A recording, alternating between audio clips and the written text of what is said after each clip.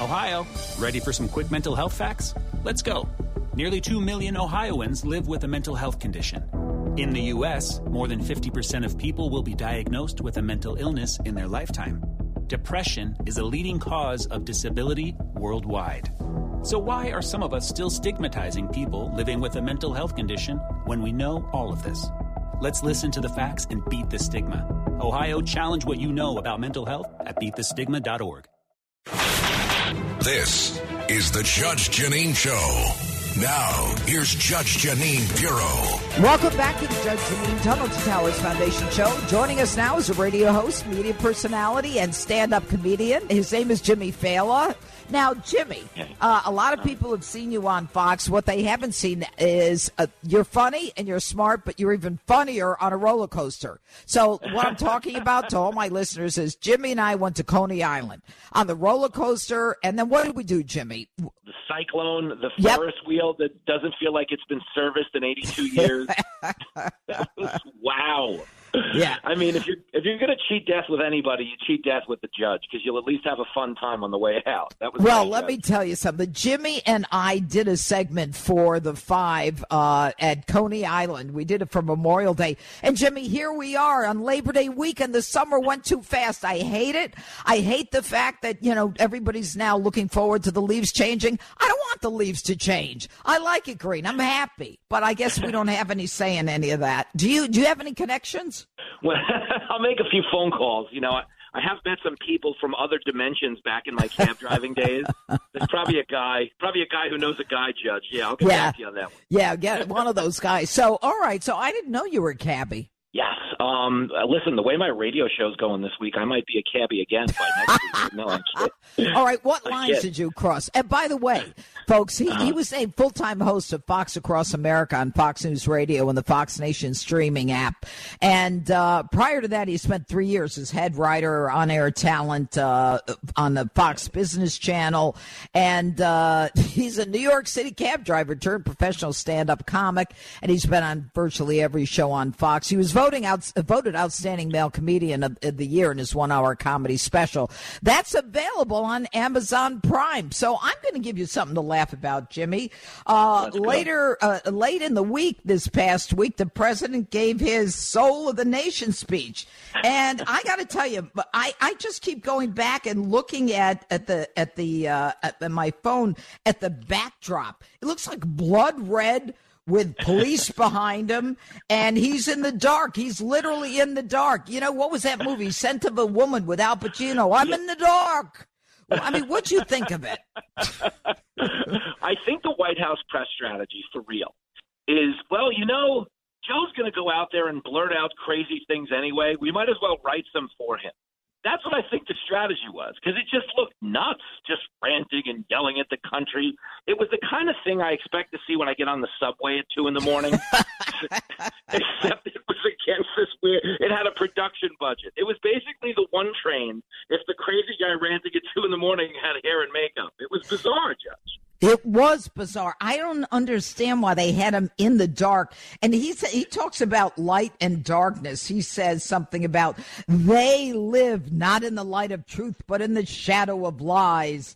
Together we can choose how do you choose a different path when he called 74 million Americans semi-fascist? I mean, I love you now. Oh, I feel better. Okay, you united me. I'm with you. It's so fascinating. Like, you think of it this way, okay?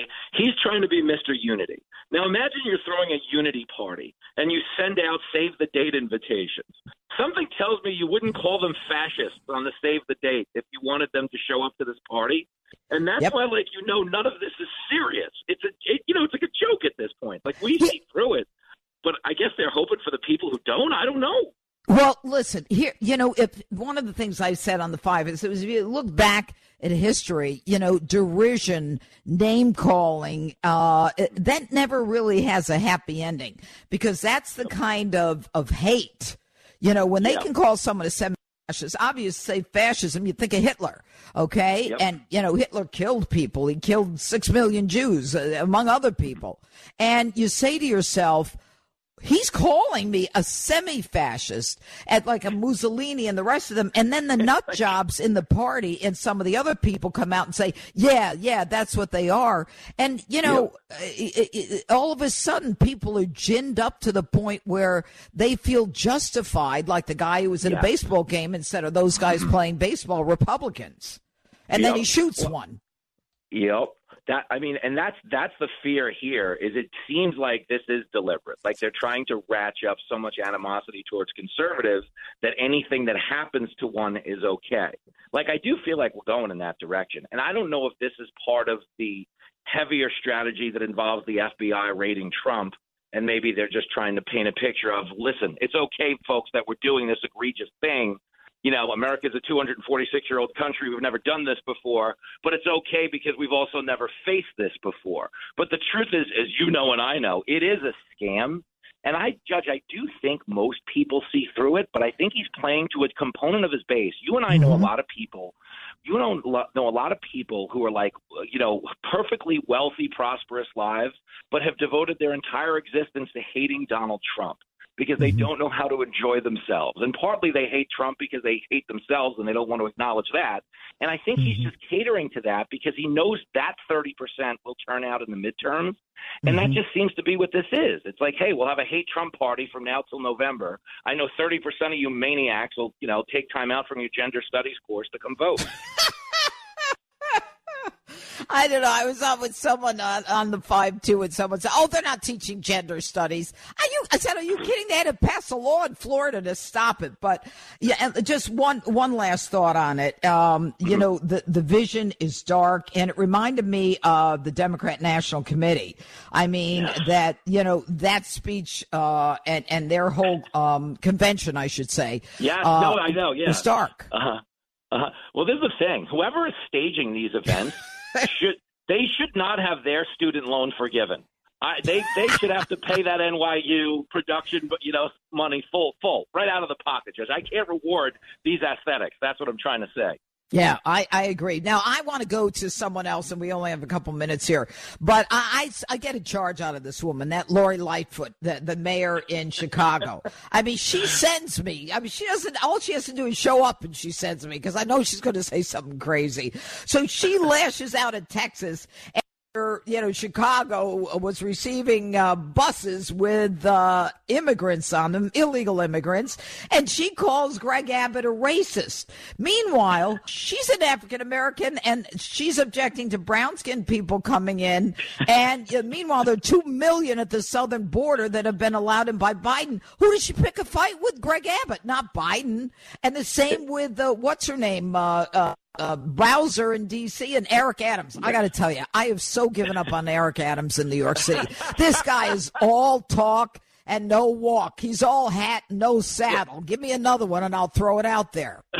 Well, here's the thing, though. We got to be careful with Adams, because if we want to get into the good nightclubs in New York, he's your guy. He goes to every nightclub in the city. He's just basically wants to be, he's a celebrity mayor. Jimmy Failla, love having you on the show. Thank you so much, and keep up that sense of humor. This is Greg Kelly for Priority Gold. What does it mean to be America's precious metals dealer? It means that you're in touch with the hearts and minds of those who love this country, value our freedom, and want to protect the future. Priority Gold is that precious metals dealer. They've helped thousands of Americans back their retirement with solid gold and silver. Call Priority Gold at 888-506-6439. Receive free shipping, free storage, a free investment guide, and one of the best purchase experiences in the industry. Call now or go to PriorityGold.com.